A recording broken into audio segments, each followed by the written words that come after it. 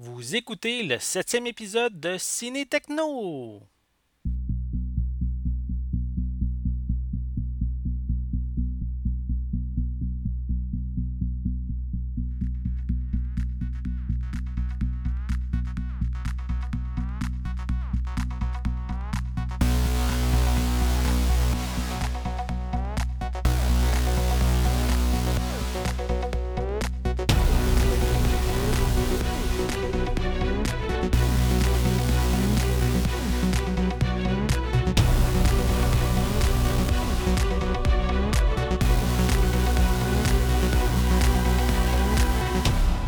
Bienvenue cinéphile, je m'appelle Sébastien et aujourd'hui il sera question des films Nitro Rush, du film Sully et on discute du film X-Men Apocalypse avec Nina Loren qui est la doublure de Jennifer Lawrence. Donc on va avoir une bonne partie du film, pas une partie du film, une bonne partie de l'épisode qui va être dédiée à Nina. Donc j'ai bien hâte de partir la discussion avec elle. Mais pour commencer, je vais vous présenter ceux qui sont avec moi ce soir.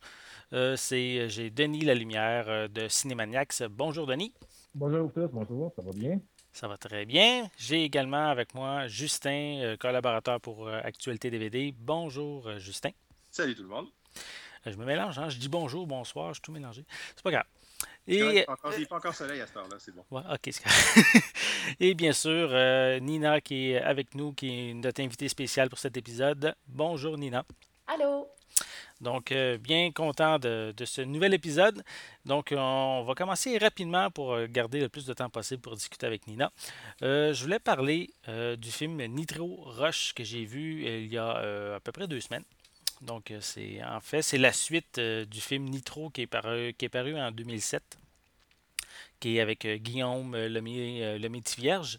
Donc, en gros, l'histoire, c'est vraiment une suite. Les événements tournent autour du personnage de Max, qui est interprété par Guillaume, et qui a été condamné à 6 ans pour le rôle qu'il a joué dans l'homicide involontaire sur un policier.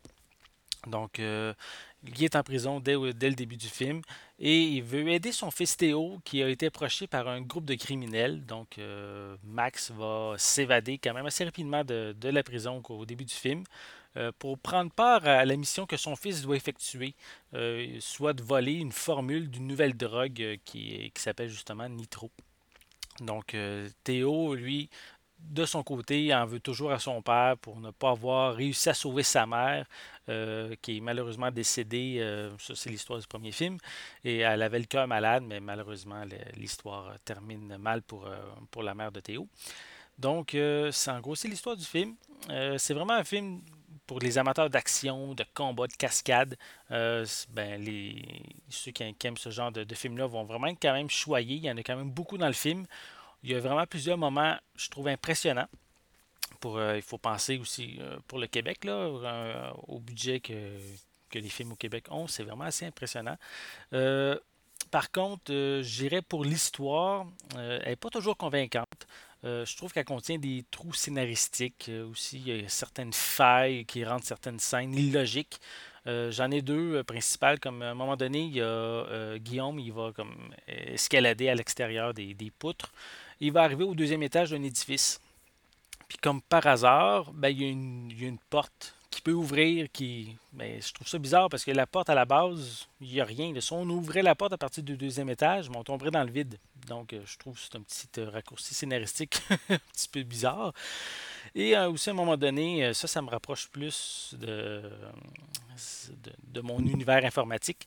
À un moment donné, ils vont faire un appel vidéo, qui vont utiliser une connexion Internet qui date des années 90. Là. On entend vraiment un modem 56K en arrière pour essayer de se connecter.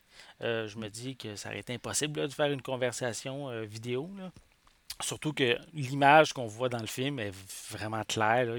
C'est pas saccadé. Donc, ça, c'est un petit peu étrange. Là. Ça m'a.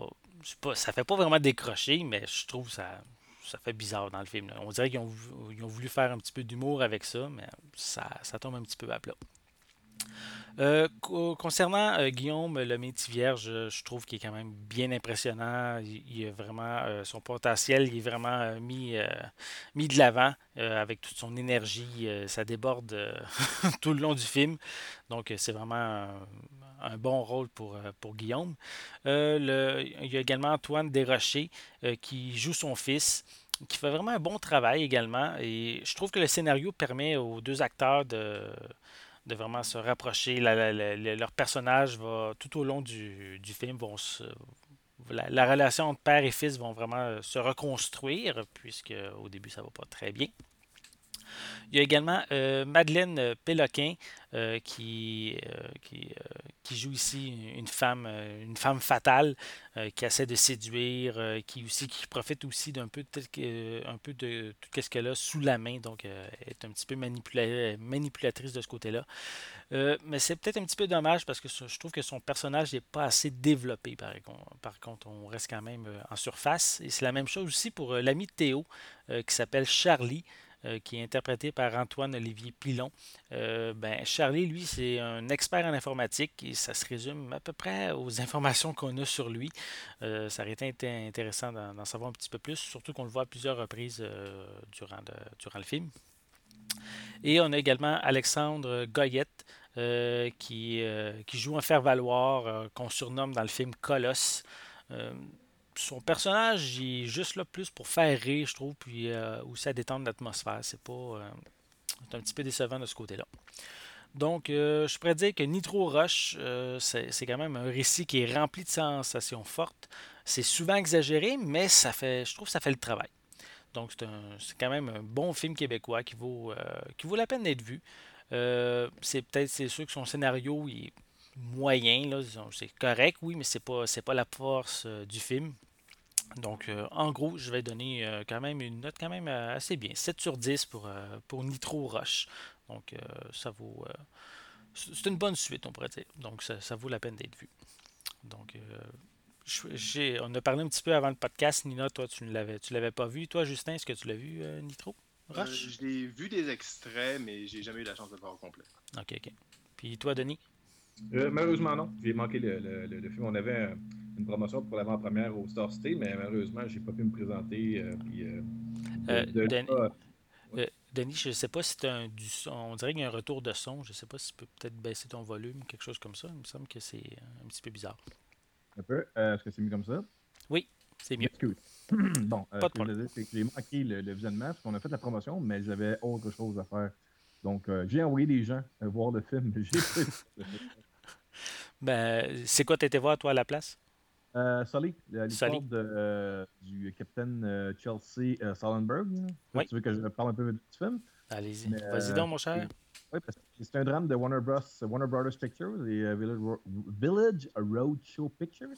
Ça, c'est réalisé par Clint Eastwood. Tout le monde connaît Clint Eastwood Oh oui. pour ses talents d'acteur et ses méfaits de politique. Euh, Très controversé à Hollywood. Mais oui, là-dedans, ça met en vedette Tom Hanks dans le rôle du personnage en titre Chelsea Sully Sullenberg. Et ça raconte en gros l'histoire de l'événement qui est arrivé sur la rivière d'Hudson, près de New York. Ça, c'est en 2009, en janvier 2009. Fait qu'il faisait froid, même à New York, là, même si on est aux États-Unis, en janvier, il fait froid. Et c'est ça, le film, c'est un événement qui se passe en 5 minutes. Fait que le film réussit quand même très bien à étirer l'histoire sur 1 heure et demie. Euh, Tom Hanks est éclatant là-dedans. Ça fait longtemps que je ne l'ai pas vu jouer un personnage aussi euh, avec d'impact à l'écran. Euh, En gros, là, on va et on vient parmi l'écrasement là, de l'avion. Ben, c'est pas un écrasement, c'est un amérissage qu'on appelle, vu que Ouais. l'avion ne s'est jamais écrasé. Il atterrit sur l'eau. Puis ça, il l'explique dans le film parce que les gens, un peu le syndicat, l'union qui travaille pour la compagnie, qui essaie de peu trouver, de mettre par défaut le capitaine de l'avion, eux parlent d'écrasement. Puis ils disent, non, l'écrasement. Les 155 passagers, monde est vivant, on a juste améri sur l'eau. Puis c'est ça, le film commence, on voit une scène d'écrasement, c'est des cauchemars. Le film nous montre qu'est-ce qui s'est passé de l'intérieur d'avion, nous montre un peu aussi les simulations qui sont faites pour prouver que le capitaine Sully aurait pu revenir à l'aéroport au lieu de tout simplement aller se servir à Hudson. Et c'est un peu ça, c'est le débat entre qui a raison entre les deux. Puis les deux ont raison, sans dire la fin du film. Tout le monde sait que les passagers ont survécu, mais la façon que c'est montré, il y a un côté très humain là-dedans. Puis c'est ça, c'est un excellent film. Moi, j'ai vu ça en IMAX. C'est pas du 3D, là, juste en IMAX. Mhm. L'ambiance est incroyable. On sait que le monde survit, mais même à ça, on est stressé tout le long. Chaque fois qu'on embarque dans les scènes où est-ce qu'on est à l'intérieur de l'avion, ça vient nous chercher. Les gens, quand ils sortent de l'avion, on voit la panique dans les yeux, dans les gestes que les gens font, malgré le fait que tout le monde est vivant. Il y a des gens qui paniquent, il y a des gens qui ne savent pas trop quoi faire. Puis le côté comique après ça, c'est comme ils partent en avion, puis une demi-heure après, ils sont façon de parler, là, en train de prendre un café sur le bord de là à New York. C'est supposé d'être comme loin quand tu pars en avion, tu pars dans les heures, tu as 2-3 heures de vol, puis non, tu es revenu. Là, puis c'est vraiment une des très bonnes réalisations de Clint Eastwood en tant qu'acteur. Le dernier que j'ai vu, c'est Gran Torino de Eastwood là, en tant que réalisateur. Puis pour le film en tant que tel, Ouais. là, moi, j'ai adoré. J'ai vraiment aimé. C'est parmi les films que j'ai le plus Ben, aimé cette année. Clint Eastwood apparaît à l'écran dans ce film-là? Non, non, non, non, non, en tant que réalisateur. Ok, parfait. Ouais. Et aussi, c'est important de dire aussi que c'est le premier film d'Eastwood. En fait, c'est le premier film qu'il réalise avec des caméras IMAX. Ouais, Fait ouais. que Et ouais, les scènes devaient être assez impressionnantes sur grand ouais, écran. il utilise très bien la grandeur pour l'immersion en tant que tel. C'est assis au cinéma, t'es vraiment dedans, c'est vraiment très bien fait pour ça. Là. Comme je disais, on sait que les passagers survivent, on sait que l'avion ne s'écrase pas, que c'est pas un crash mortel. Puis même à ça, la tension est là, l'utilisation du grandiose des écrans IMAX fonctionne à merveille là-dedans. Là. C'est un bon drame, une histoire, ça finit bien. Puis en plus, on a à la fin aussi des surprises avec les survivants. Donc, je vous invite à rester tout le long du générique pour le film de Sully. Allez voir ça en IMAX. C'est pas un film qui va être aussi impressionnant lorsque vous allez le voir, mettons, en Blu-ray à la maison. Ok. C'est vraiment l'impact d'être dans une salle avec un écran gigantesque. C'est un peu comme l'année passée, où il y avait eu The Walk, la marche entre les deux édifices du World Trade Center.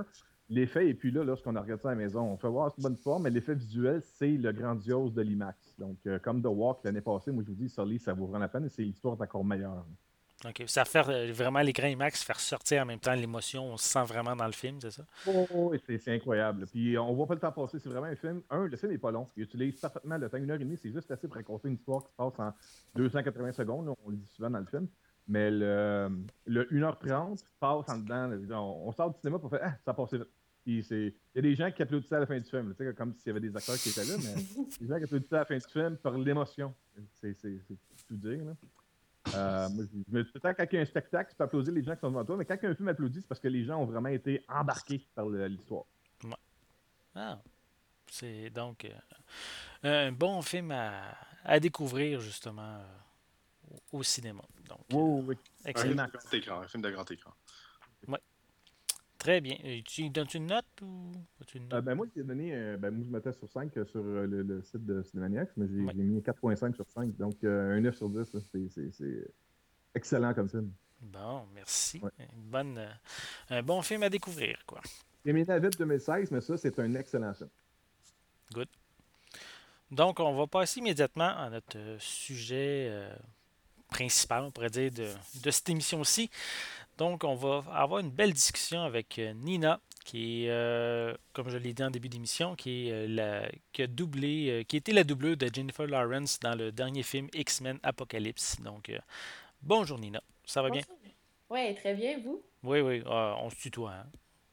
Ah ben, vous OK, trois. OK. Toi, vous trois. OK, vous, dans ce sens-là, OK, c'est correct. Nous allons tous très bien. OK, nous... Toi et toi. OK.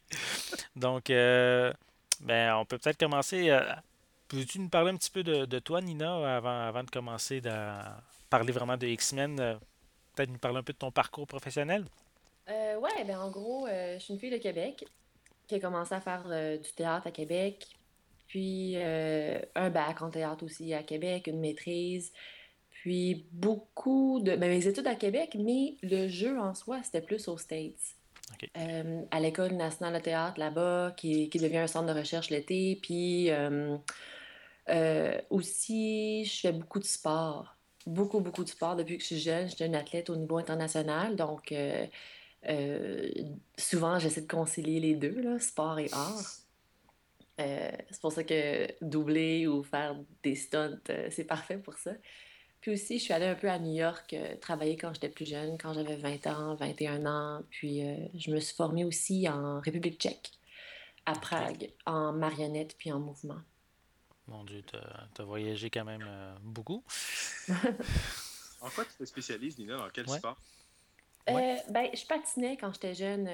J'étais une patineuse, patinage artistique. Synchronisé, en fait. J'étais allée mondiaux junior de Ah patinage oui. synchronisé.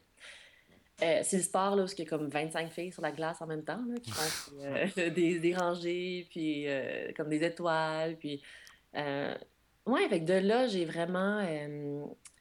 Ma discipline, je pense qu'elle vient de là. J'ai commencé à patiner à 2 3 ans. Puis c'était à peu près 7 9 fois par semaine. Donc je pense que ma discipline, elle vient de là. Puis aussi, ben, le basket aussi. Je jouais pour les espoirs. Puis j'étais envoyée aux States jouer au high school. Puisqu'il y a beaucoup de monde dans ma famille, c'est des joueurs de basket. Mon grand-père, puis mon père, mes frères. Ouais, donc je dirais. Puis la course à pied aussi. Ouais, ma grande tante OK. était aux Olympiques. Ouais, c'est Mm. important pour moi le sport, mais les arts aussi. Donc j'essaie de concilier les deux ensemble. Puis, ben, tu parlais un petit peu de l'art, mais qu'est-ce qui t'a incité vraiment à devenir cascadeuse ou à doubler les personnes dans les films?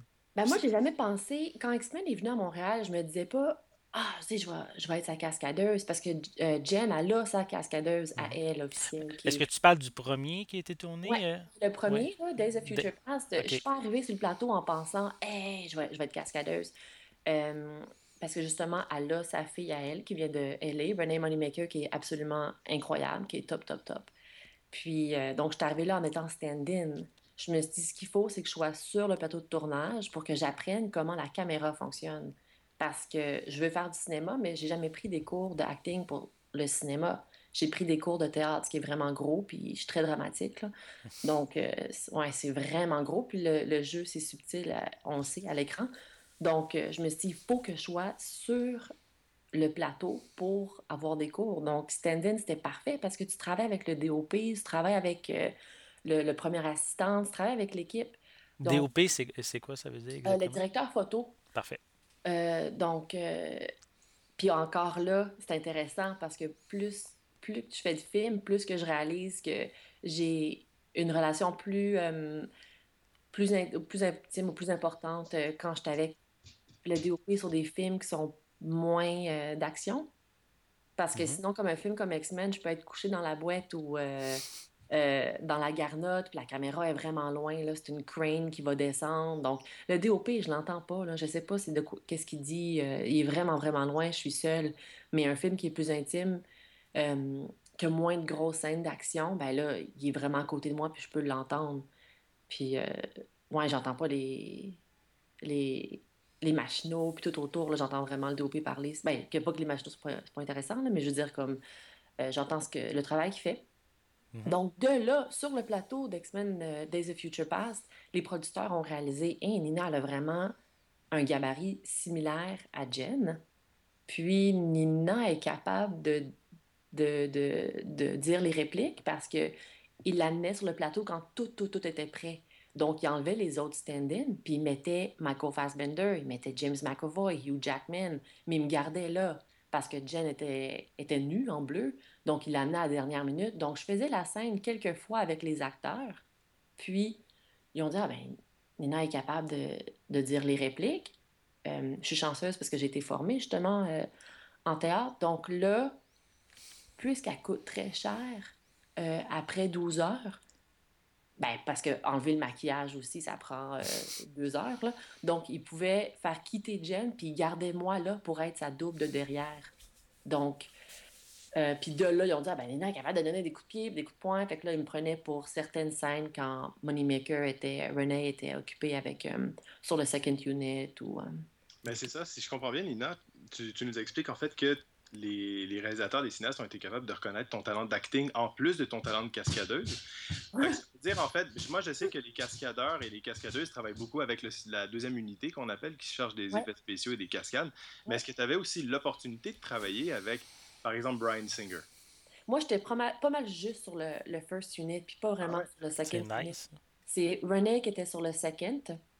Puis, je sais pas si vous êtes familier avec ça, c'est, on va dire qu'on loue, vous avez vu Days of Future Past, il y a la scène avec Ouais. la grande table, la scène avec, où est-ce que Peter Dinklage, son personnage, Trask, il montre le device qui peut détecter des mutants. Ouais. Mhm. Donc, on va dire la First Unit s'en va sur cette location-là. Ils vont être là 4 jours. Après ça, quand ils ont terminé, des move out, puis ils vont aller soit en studio à une autre location. Mais pendant que nous, we move out, ben, la Second Unit, elle s'installe, puis elle va faire ce que la First a soit pas réussi à faire, soit la Splinter, la Second vont faire des inserts, ou ils vont faire les cascades. Mais est-ce que, par exemple, la scène de la table que tu dis, est-ce que c'est toi qui a fait toutes les pirouettes puis toutes les cascades qu'il y avait? Ça, c'est René qui glisse en dessous sur la OK. second. On l'a même pas fait sur la first. OK. Mais j'ai fait, c'est comme courir, sauter, puis il y a un petit flip que j'ai fait. Ça, c'est, oui, sur la première, je l'ai fait quand je préparais la scène pour Jen, dans le fond. OK. Puis des fois, t'es stand-in, puis c'est pas grand-chose. T'es assis à un bureau, tu marches, tu manges un pain. Tu sais, c'est pas vraiment intéressant pour la personne qui fait du stand-in. Mais moi, puisque je suis hyper active, c'était parfait parce qu'ils me disaient... Ben ça, c'était mon premier moment où est-ce qu'ils ont vu, ah ben Nina est capable de faire une roue, est capable de donner un coup de pied, est capable de... Ils ont comme vu, là. Mais c'était mon moment aussi que je me suis dit, OK, là, il faut que je donne tout ce que j'ai, là. Ça a été quoi ta réaction quand tu as appris la nouvelle, justement, que tu faisais partie de l'équipe officielle, entre guillemets, du film? Ah, ben c'était comme un processus graduel. Mhm. Donc, j'étais vraiment excitée, mais je me suis dit, je vais pas le croire jusqu'à temps que j'entends la cloche sur comme rolling action. Là, je vais le La lumière rouge s'allume, puis ça Ouais. démarre.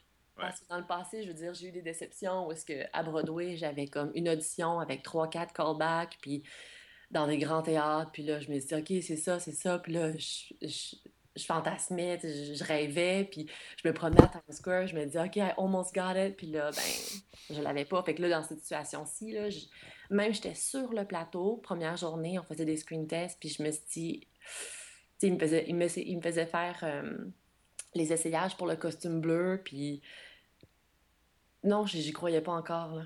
Ouais. Mais Même pendant le tournage, là, on avait commencé, là, j'avais rencontré Jen, tout le monde, je me suis dit, tu sais, je sais pas si je vais toffer longtemps. Tu sais, ouais. Ta première journée, comment ça a été? La première journée,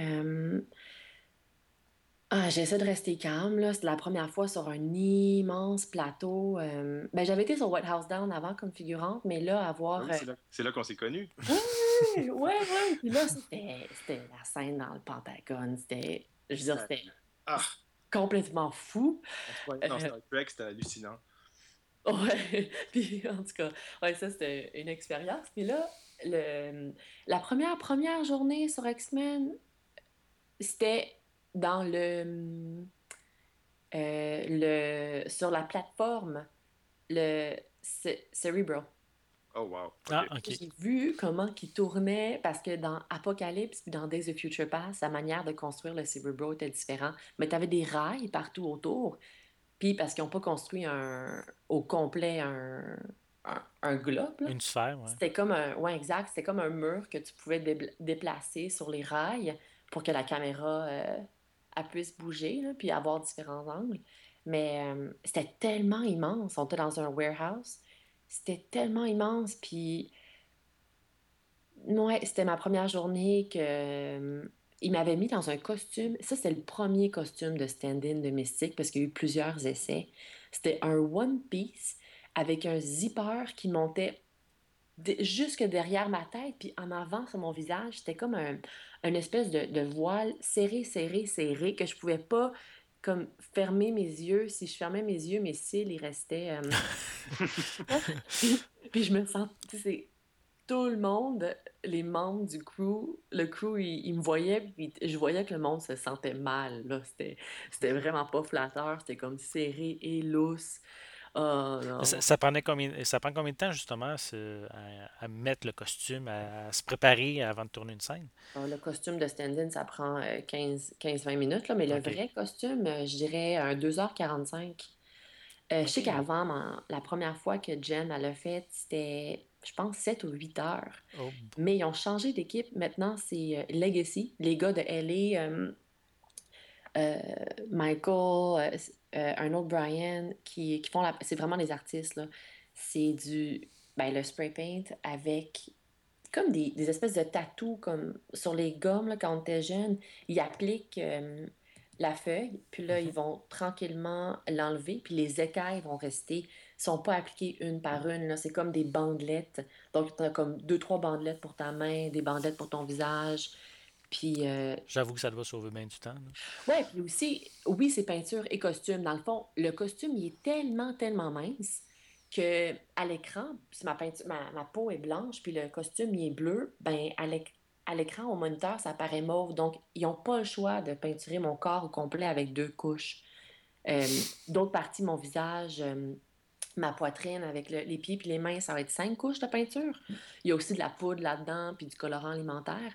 Mais sinon, mes bras puis mes jambes, ils n'ont pas le choix de faire 2 couches parce que sinon, ouais, le costume est tellement mince que ça paraît mauve. Puis par-dessus, c'est ça qui est pas pire, par-dessus le tissu, ben là aussi, il y a des écailles, fait qu'ils n'ont pas à les mettre individuellement, là. Mais à enlever, ça prend quand même 45 minutes parce que ils mettent la crème à rasage pour hommes. Je sais pas pourquoi il n'y avait pas pour femmes, là, mais c'était pour hommes. Les 2 années que je l'ai fait, c'était ça. Puis ils en mettent partout, partout, partout. Fait que mon corps en entier, il est blanc, là. Puis ils prennent des débarbouillettes, ils les trempent, ils les mettent dans le micro-ondes, c'est chaud, chaud, chaud. Puis là, les 3, 4, 5 gars, ils vont frotter sur mon corps vraiment, vraiment, vraiment fort. Puis c'est la combinaison de la crème à rasage pour homme parce que je sens comme un homme après, là. Faut que j'arrive chez moi puis je prends vraiment ma douche parce que, en tout cas, ton corps au complet avec la crème à rasage, ça sent, là. Puis, puis j'en avais encore comme tout le temps dans mes oreilles ou j'avais le yoga puis c'est clair que, tu sais, j'avais comme des traces. Puis même des fois, il y avait comme des empreintes, des écailles sur mon corps, sur mes bras. Ok, ça se récupère pas les écailles. Là. Ils les jettent à chaque fois puis ils en mettent des nouvelles, c'est ça?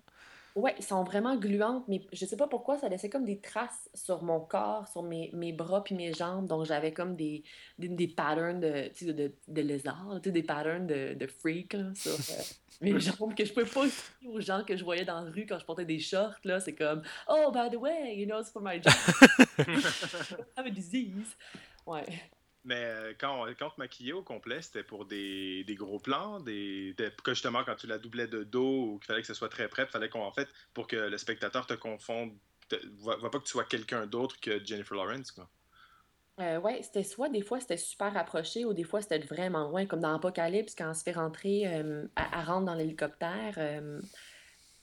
Ben, j'imagine là, les gens l'ont vu. Quand elle se fait. La scène où elle rentre dans l'hélicoptère, puis elle est sur une civière. Ça, Ouais, c'est moi de loin. Donc, je pense que je porte un zipper, là. Je suis ok. tellement, tellement loin. Puis là, le CGI, souvent, il allait enlever les imperfections. Mais sinon, les scènes, comme la scène dans Days of Future Past, où est-ce qu'elle est dans le bureau à Trask, puis elle ouvre les dossiers, puis elle voit les photos des victimes, des mutants victimes. Donc, au début, je la regarde dans le bureau, j'ouvre les tiroirs, je pèse sur la porte, je mets mon pouce, puis après ça, j'ouvre les... C'est comme des espèces de portes là, vitrées avec des photos de mutants. Ça, c'était vraiment, vraiment... c'était close-up des mains, là. Donc, c'était vraiment... Ça a pris 1 heure juste faire les mains cette journée-là. Puis, je pense que ça, c'était la scène la plus difficile parce qu'on l'a tourné 3 fois, 3 journées différentes. Ben, une fois avec Jen, puis après ça, 3 fois avec moi parce qu'on voyait mon reflet dans, dans la vitre. Donc, je l'ai refaite, mais j'étais penchée par en arrière. Il y a- ouais, mon dos était courbé par en arrière pour pas qu'on voit mon visage. Donc, ça demandait beaucoup de flexibilité. Ça paraît si simple, là, c'est juste ouvrir des tiroirs à la verticale. Puis aussi, le producteur, il me dit, OK, t'es vraiment là, mets-toi dans la peau d'un... T'es un lézard, là, T'es un animal, là. Donc, la manière que j'ouvrais, c'était comme gracieux, mais c'était animal en même temps, là. Puis, Eh, considères-tu ça que c'est ta cascade, en fait, la plus difficile que tu as faite sur le plateau? Ou... ben, les cascades Ben, les plus difficiles n'ont pas été filmées, c'est René qui les a faites. C'est comme elle a ok. sauté par la fenêtre, c'est vraiment incroyable. Mais quand j'ai couru sur la table, puis je sautais, je courais, je sautais, je courais, je sautais, ben, il me disait plus vite, plus vite, plus vite. Puis c'était super glissant, là. C'était vraiment glissant. Puis on changeait la table. Au début, c'était une table en marbre. Après ça, ils ont mis une table en caoutchouc, qui est faite pareil, là. C'est les effets spéciaux qui font ça. Mais je pense que ça, c'était vraiment difficile parce que je manquais de tomber à chaque fois. Tu sais, ça paraît si banal, mais la doublure la plus difficile, définitivement, les photos. Où est-ce que j'étais courbée par en arrière, j'avais vraiment mal. C'est incroyable, hein? On dirait que c'est les choses qui demandent le moins de travail, puis en fait, c'est comme le pire. Mais sinon, je dirais aussi la civière. Quand je suis rentrée dans l'hélicoptère, les marches de l'hélicoptère, il y avait plein de trous. C'est comme un grillage, là. Puis les Mhm. marches de l'hélicoptère devenaient la porte. Donc, ils fermaient la porte. Puis, il y avait plein de roches. Peut-être 200-300 morceaux de roches. Des petites lagarnottes qui étaient rentrées là-dedans. Puis quand ils ont fermé la porte, moi, j'étais couchée, nue, dans l'hélicoptère. J'ai tout reçu ça sur moi. Euh, mais ça aussi, les gars qui me tenaient au début, ils ont manqué m'échapper. J'ai manqué tomber. Donc, moi, j'étais censée être inconsciente. Ben, Mystique est censée être inconsciente, mais clairement, il fallait que je collabore avec eux pour pas tomber, là. Parce il devait y avoir 4 personnes qui tenaient la civière ou la planche, là, qui était même pas assez étroite pour un corps. Euh, mais là, les producteurs étaient comme, non, non, on peut pas avoir 4 parce que sinon, on la voit pas, fait qu'on va en mettre 2. Puis il y avait du feu, il y avait. J'entendais rien parce que l'hélicoptère faisait tellement, tellement de bruit. C'était un Chinook, là. Fait que j'entendais pas ce que le premier assistant il disait. Tu sais, ça semble tellement banal, mais moi, c'est des petites complexités comme ça, là. Puis ça prend beaucoup de temps à préparer, hein. Sur les plateaux, là, des petites scènes qui vont prendre 5 secondes à filmer, ça va prendre des heures des fois. Ouais, comme le dernier film là, que j'ai fait avec Jen, ça pouvait prendre des fois 4 heures d'éclairage. Ah ouais. Le matin, c'était 4 heures d'éclairage avec le DOP que Mathieu Libatique, Mali qui a fait Black Swan. Euh, ouais, facile, 3-4 heures d'éclairage. Ah, c'était Mathieu Libatique qui a fait la direction photo? Du dernier d'Aronofsky, ouais, c'était vraiment, Wow. pour moi, c'était le meilleur moment de ma vie, de travailler avec lui, là. C'est un génie de l'image, hein. Ouais, un honneur, ouais. Je voulais savoir, je voulais revenir en fait sur la scène de la table dans Days of Future Past parce que la Ouais. scène, c'est quand même une scène qui est entourée avec quand même Hugh Jackman, Michael Fassbender et James McAvoy. Ouais. Comment ça se passe un plateau avec ces acteurs-là? Parce qu'on se fait une idée, une image de ces acteurs-là. Ils sont en costume. Moi, je les ai vus en costume. J'ai été assez impressionné. C'est plutôt cool. Comment ça se passe justement quand tu dois jouer avec ce monde-là? Ben, moi, je ne connaissais pas encore, personnellement, parce que je commençais le film. Puis, je veux dire, James McAvoy, c'est pas un gars qui est gêné, là. Donc, je suis couchée sur la table, puis il met ses 2 mains sur mon visage, là. Comme Mhm. il squeeze mon visage, puis il me parlait, puis il faisait des blagues, mais je connaissais pas encore beaucoup, puis j'étais pas encore à l'aise de faire des blagues, surtout que sur un plateau, on n'est pas trop censé parler. Donc, tu sais, c'est mon premier gros film, j'ose pas dire grand-chose, mais en même temps, tu sais, il tient ma face dans ses mains, puis tu sais, il fait des blagues avec. Tu sais, Donc, je me suis. C'est ça qui, comme, c'était dur de. Je suis juste stand-in, doublure, là. Je peux pas commencer à parler beaucoup sur le plateau, puis. Fait que c'était dur de montrer ma personnalité ou tu sais, d'avoir de l'air normal, c'est d'avoir de l'air. Mais il doit y avoir une gêne là-dedans. Ouais, Tu c'est ça. dis que t'es quand même impressionné d'être aussi devant peut-être ces Ben, acteurs-là, là. c'est des gens que je respecte beaucoup, énormément. Puis, mais James, finalement, c'est devenu mon ami. Puis, euh, après ça, il n'y a plus de gêne, là. Je pense de tout le monde sur X-Men, c'est avec lui que je me suis rapprochée le plus, là, que. euh, ouais. Mais maintenant, il n'y a plus aucune gêne, puis je peux être moi-même, là. Il y a pas de. Je peux faire des blagues, puis. Tu as réussi à faire ta place en réalité, là. Donc, Ouais, ouais, ouais, ah, ouais. Justement, avec Jennifer Lawrence, ça fait maintenant 3 films que tu fais avec elle. Ouais. En tant que doublure, comment justement tu te sens dans la peau d'une actrice de la notoriété de Jennifer Lawrence, qui a quand même un Oscar, puis c'est quoi ta relation avec elle en tant que doubleur, en tant que personne? Il y a de la grosse pression. Sérieux, des fois c'est vraiment relax, mais je veux que la scène, elle soit parfaite. Ben, les producteurs puis le réalisateur aussi, ils veulent que ce soit prêt quand Jen elle arrive sur le plateau. Surtout s'il y a 350 figurants, puis elle doit comme marcher à travers eux. Puis, donc, je vais le faire peut-être 15 fois. Tu sais, des fois, je peux le faire 15 fois avant qu'elle arrive. Donc, il y a de la pression que je dois le faire comme il faut. Puis Jen, c'est une fille que je respecte énormément, donc je veux que ça soit prêt. Puis elle, je respecte beaucoup son acting, surtout dans le dernier film qu'on a fait, là, elle a beaucoup évolué. Euh, C'est quoi le dernier film? c'est le film avec Darren Aronofsky qu'on a tourné à Montréal cet été pendant 3 mois. Le titre n'est pas encore officiel, donc je vais rien dire pour le titre. Ok. Pour l'instant, ça demeure Mais ça, c'est basic. Ouais, le nom de prod, c'était Day 6, puis je pense sur IMDb, c'est des Unofficial Darren Aronofsky Project. Ouais, c'est ça. Mais ça, c'est son film à vraiment, là, à carry the entire movie, là. Puis dans chaque scène. Puis là, à chaque matin, on arrivait, chaque matin au soir, dépend quelle heure qu'on commence à tourner, c'est des journées de 16, 17, 18 heures, là. À chaque jour, on rentre. Première chose qu'on fait, c'est on se fait mettre les perruques ensemble. On est assis à côté dans la roulotte. Puis, dernière chose qu'on fait, après 16, 17, 18 heures de tournage, on se fait enlever les perruques en même temps sur les chaises à côté. Donc, après 3 mois, on est vraiment devenus proches. Puis, euh, et on a vraiment établi une belle relation professionnelle entre nous deux. Puis, que j'avais pas vraiment ma chance de. Pas ma chance, mais ça s'est pas vraiment établi sur X-Men, mais ici, sur D6. Ouais, ouais, vraiment, on est devenus des bonnes amies, hein. Puis t'es quand même bien entouré sur D6, Michelle Pfeiffer, Javier Bardem, Ed Harris. Ouais, c'est fou. N'importe quoi, là. C'est fou. Ouais, avec The Gleason Brothers. Ouais, en plus, ouais. Les gars que. Donald Gleason. Donc, lui, j'ai fait une cascade avec lui. C'était le fun. Sa cascadeuse mystique là, de Renee Moneymaker est revenue de LA aussi pour faire ça avec elle, mais j'ai pu, avant qu'elle arrive, répéter une scène ou comme, faire une petite cascade pour elle avec les Gleason Brothers. Donc, c'est le fun, là, un dimanche, aller au studio Mel's, puis euh, pratiquer, répéter avec lui. L'équipe était phénoménale. Tout le monde au décor, tout le monde aux props, cheveux, ben, coiffure, costume, tout le monde, là, c'était la crème de la crème. Vraiment un honneur. Mm. Ça a duré combien de temps de tournage? Ben, les premiers tests pour moi, c'était le 13 avril que Ouais. j'étais allée faire aider Mathieu Libatique qui est venu de New York avec Darren puis les producteurs. Puis il y avait tout ce qu'il y avait, c'était. Encore là, je peux pas vous parler du décor.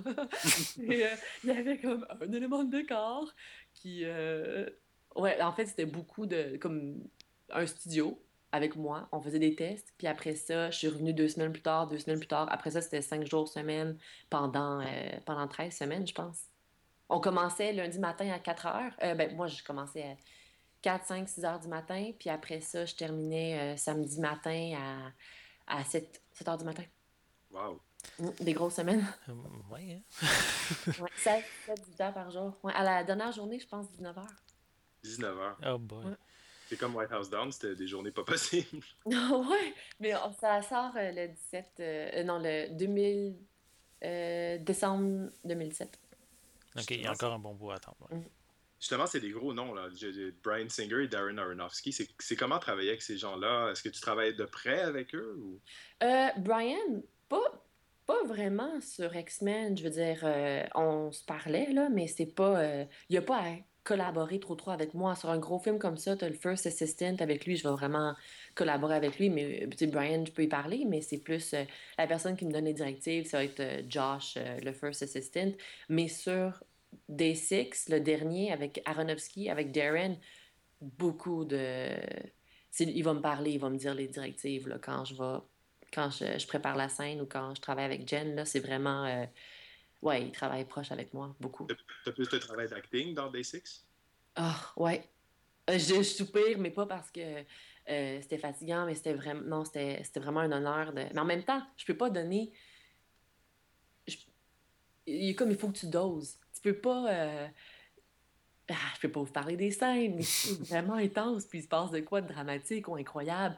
Je vais pas comme crier, puis je vais juste donner ce qu'ils ont besoin pour préparer la caméra, préparer le son, les gars au boom, puis pour voir où ils vont faire leur déplacement.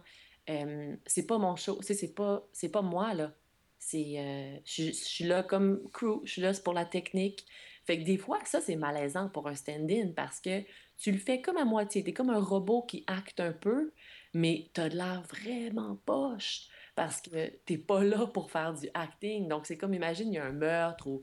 euh, je parle d'une situation comme n'importe quel film, là, mais puis il faut que tu aies une réaction. Mais tu vas pas le faire gros, là. Tu vas juste le faire assez pour que la lumière, puis que... Parce que c'est pas à toi de faire ça, c'est à la comédienne. Puis en plus, je vais pas m'humilier. Je vais pas le faire, puis après ça, Jennifer Lawrence, elle arrive, puis elle fait à son tour, puis je veux dire, on s'entend qu'elle est vraiment incroyable, là, donc je veux pas m'humilier non plus. Mais comme d'autres films que j'ai faits, là, où est-ce que l'actrice, elle devait courir dans un long corridor d'hôpital, puis elle se réveillait, puis là, c'est comme... tu- T'as aucune répétition, là. T'as vraiment de l'air pourri. Mais tu veux pas le faire. En tout cas, tu fais juste les gestes, là. Fait que c'est pas évident. As-tu d'autres films tu parles d'autres films justement, d'autres titres dans lesquels qu'on peut voir ta performance ou quelque chose comme ça? Ben, des films comme Stand-In, on en a comme une dizaine, peut-être une quinzaine d'autres, là. Mais sinon, doublure, euh, il y avait Mob Wives à New York ou une scène dans Annie avec Cameron Diaz qui ont coupé. Souvent, c'est des affaires qui coupent, comme ma grande scène dans X-Men, qui est une scène plus sensuelle, là. Ils l'ont coupé aussi, mais c'était weird, là. C'était comme Beast puis Mystique, là, dans Days of Future Past. Puis les producteurs m'avaient demandé si j'étais à l'aise. J'étais comme, ouais, ouais. Puis là, j'ai réalisé que j'étais tellement enthousiaste que ma réaction était un peu bizarre, là. J'étais comme, bring it on! Puis là, ils ont mis de la musique de Marvin Gaye, comme Sexual Healing, pour que je sois comme vraiment à l'aise. Puis il y avait comme un feu de foyer là, dans le Xavier's Mansion, là. Puis, ouais, Jen a fait la moitié de la scène, moi j'ai fait l'autre moitié. Puis c'était. Je veux dire, c'était. Ouais, non, c'était. Il y avait ça qu'on peut trouver, je pense, sur YouTube, là, euh, mais là, je m'en vais peut-être à New York travailler sur un autre film. J'attends. Ouais, je vois. C'est rendu ton métier principal, ça, Ben de ça, faire l'affaire, ça? j'en fais beaucoup. Mhm. J'aime ça, j'adore ça parce que je fais partie du crew. Moi, je considère que je fais partie des, l'équipe comme de grip puis des électros, là. Je fais vraiment partie de l'équipe caméra, je trouve. Je suis pas comme une des comédiennes, là. Donc, c'est le fun. Je m'entends bien avec le crew, je me fais vraiment du fun avec eux. Mais en même temps, ma formation, c'est comédienne, je suis marionnettiste. Fait que j'aimerais ça jouer aussi. Euh, mais je m'amuse, je me fais de l'argent. Fait que à un moment donné, c'est un choix que j'ai à faire, là. Est-ce que je continue à faire ça? Est-ce que je continue avec Jen ou est-ce que avec une autre actrice aussi ou est-ce que je fais mes affaires à moi? Puis pas que je veux sortir de l'ombre pour être dans la lumière, mais c'est juste qu'à un moment donné, je veux nourrir mon âme d'artiste. Ou, C'est quoi tes futurs projets, tes objectifs? mes objectifs, j'aimerais ça produire un film de marionnettes, un court-métrage de marionnettes. Ça, c'est un de mes rêves parce que j'ai une formation de marionnettiste. Puis, j'aimerais ça travailler avec tout le talent que j'ai, des gens avec qui j'ai fait mes cours à l'université, puis ils sont allés au conservatoire à Québec. Ils ont tellement de talent, puis j'aimerais ça, ouais, faire un petit film avec eux. Puis mes amis aussi à Broadway qui font du théâtre, mais qui n'ont pas la chance d'être dans des films. Euh, j'aimerais ça faire plus de cascades. C'est moins doubleur, plus de cascades, puis jouer. J'aimerais ça, non, un de mes plus grands rêves, c'est être une policière, là, une badass détective dans une émission comme Law and Order. Ouais. Ben 19-2, là, ou... ouais, Ben là, je pense que une femme forte, tu as là. quand même des facultés, là. Ah, merci, mais j'aimerais ça, comme dans 3 4 ans, là, avoir... euh, ouais, comme Law and Order SVU, là, être une femme gonna fight some crime. Mais- une femme qui est forte, là. Ouais, c'est vraiment un de mes buts.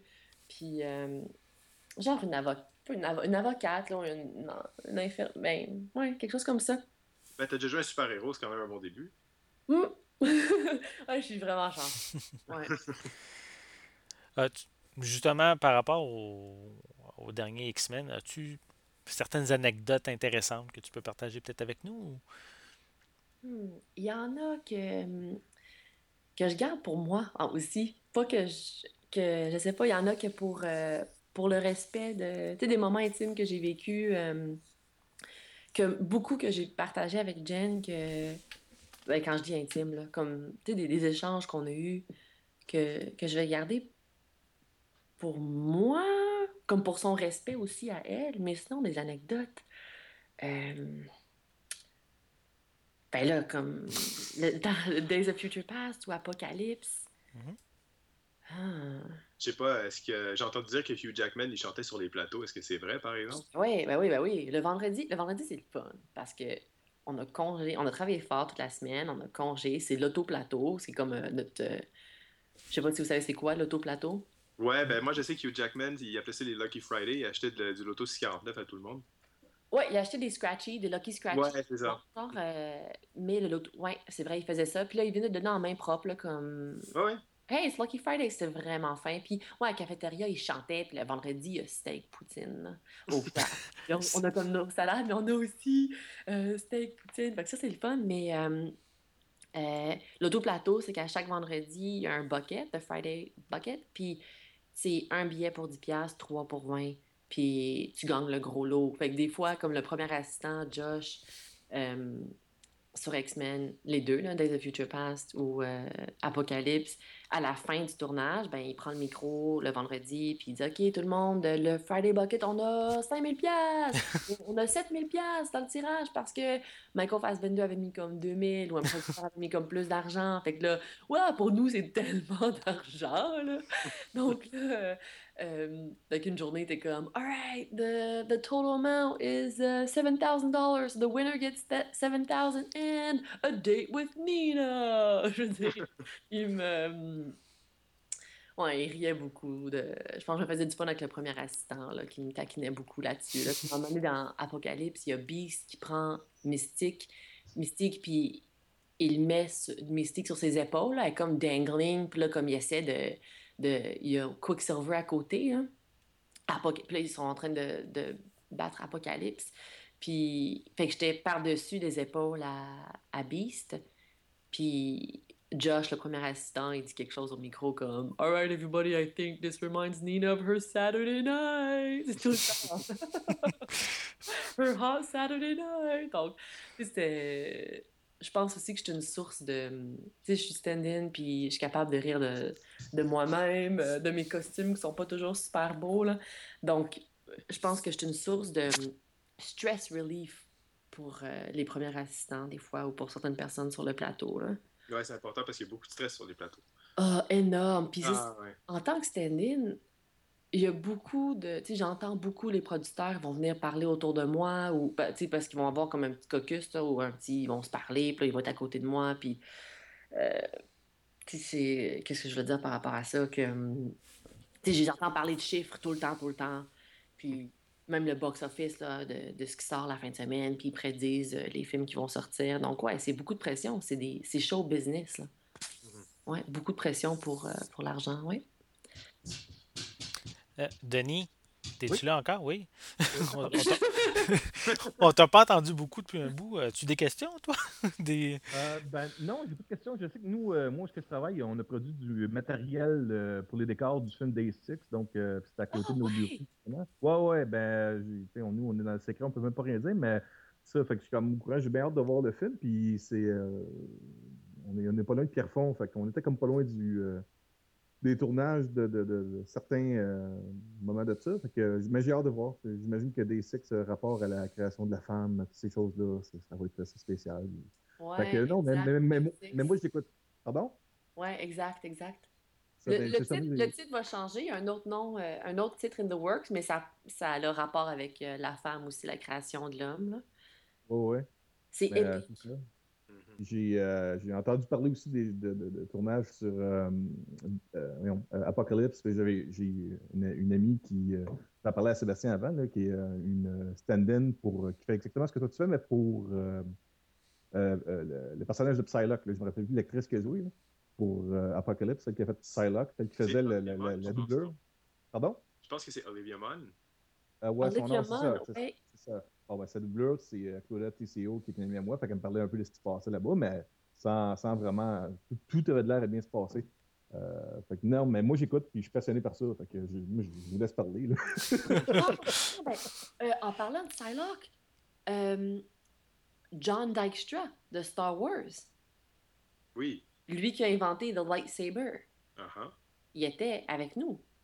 Qu'est-ce qu'il Ok. faisait? Les effets spéciaux du wand, parce que son bras, c'est un wand, c'est comme un... Le bras à Psylocke, mauve, là, c'est comme une lumière. Ce qu'on appelle le Psy-Knife. Comment qu'on l'appelle? Le Psy-Knife.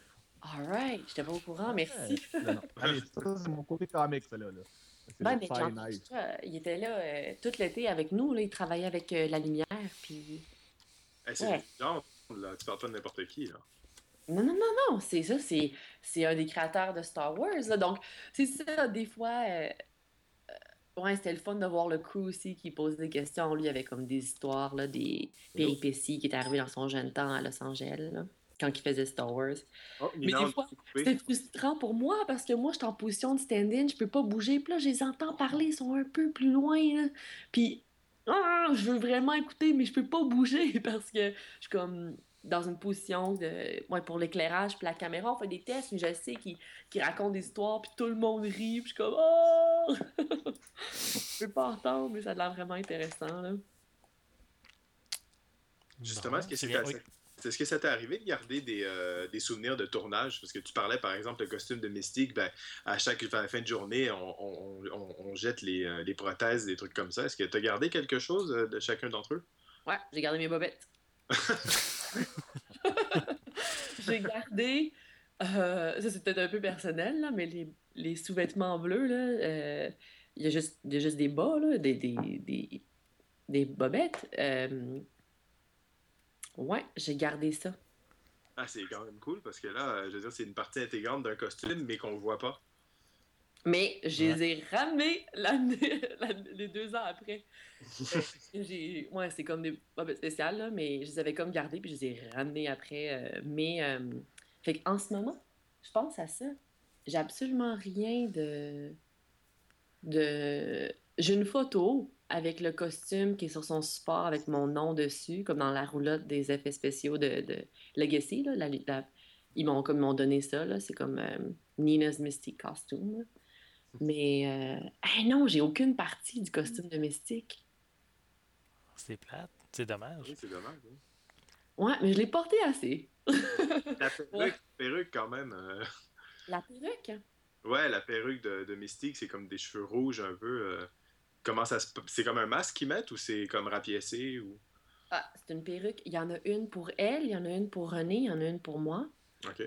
Euh, Ouais, il y en a une qui est faite pour sa tête. Elles sont magnifiques, les perruques. C'est Félix, là, le chef coiffeur qui s'arrange. Ben, c'est lui le chef coiffeur là, qui s'occupe des perruques. Puis ils achètent ou tu sais, ils coiffent. Ils sont vraiment incroyables. Mm. Puis pour l'instant, est-ce que tu as d'autres films là, qui s'en viennent bientôt que tu vas travailler dessus? Ouais, il y a une possibilité de film à New York là, pour cet automne. Puis Ok. peut-être un autre film avec Jen cet hiver, janvier, février, mars, peut-être à Budapest. Ah, est-ce qu'on pourrait dire que tu serais sa prochaine doublure officielle?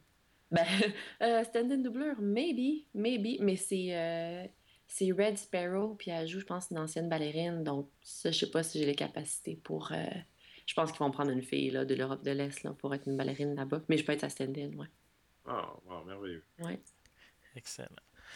Donc, ben, je crois qu'on a fait le tour pour notre ben, ben oui, c'est vraiment une discussion vraiment intéressante qu'on a eue. Donc, je suis vraiment content d'avoir eu la chance de t'avoir pour ce show-là. Donc, je te Euh, remercie beaucoup, Nina. c'est un grand plaisir, merci. Donc, Denis, de ton côté, même si ça fait longtemps qu'on n'a pas vraiment entendu parler de toi dans l'émission, comment on peut te rejoindre? Moi, via Facebook, Twitter, Google+, LinkedIn et bien sûr le site web de cinemanex.net où est-ce que moi et tous les chroniqueurs, on s'amuse à gâter le monde avec des centaines de promotions par année pour les avant-premières. Demain, justement, on a Blair Witch en avant-première et je m'en vais voir Bridget Jones' Baby. Mhm. C'est des points gagnés par ma conjointe que je vais gagner. Et c'est ça. Et ben c'est ça. En gros, c'est sur le site web de cinemax.net, là, en français ou en anglais, où est-ce que c'est la meilleure façon de me rejoindre. D'ailleurs, début octobre, nous, on va fêter notre 10e anniversaire. Fait que c'est la meilleure place pour nous rejoindre. Excellent. Toi, Justin, on peut te rejoindre via mon site actualité-dvd.com. Absolument. On continue à suivre mes critiques sur Actualité DVD. Donc, même chose pour moi. C'est de la même manière. On peut me rejoindre sur actualité-dvd.com. Je suis également très actif sur Facebook. Recherchez Actualité DVD. Donc, vous allez pouvoir me retrouver facilement si vous avez des questions ou des commentaires, peu importe. Et toi, Nina, est-ce qu'il y a une manière, s'il y a des gens qui aimeraient rentrer en contact, ouais, excusez, je vais recommencer ma phrase, qui aimeraient rentrer en contact avec toi, est-ce qu'il y a une manière spéciale pour ça? Ouais, ben on peut trouver mon profil Facebook si on cherche Nina Lauren. Lauren comme Lauren. On peut le trouver comme ça. J'ai mon compte Instagram, mais là, c'est plus pour voir mes photos que je mets pas de photos de tournage de toute façon, là, c'est quand je voyage. Mais ouais, Facebook, c'est un bon moyen. Excellent. Donc, mais merci à tous d'avoir pris le temps d'écouter ce nouvel épisode. Puis, j'espère qu'on va se revoir très bientôt. Je dirais environ dans 2 semaines. Donc, merci beaucoup. À la prochaine.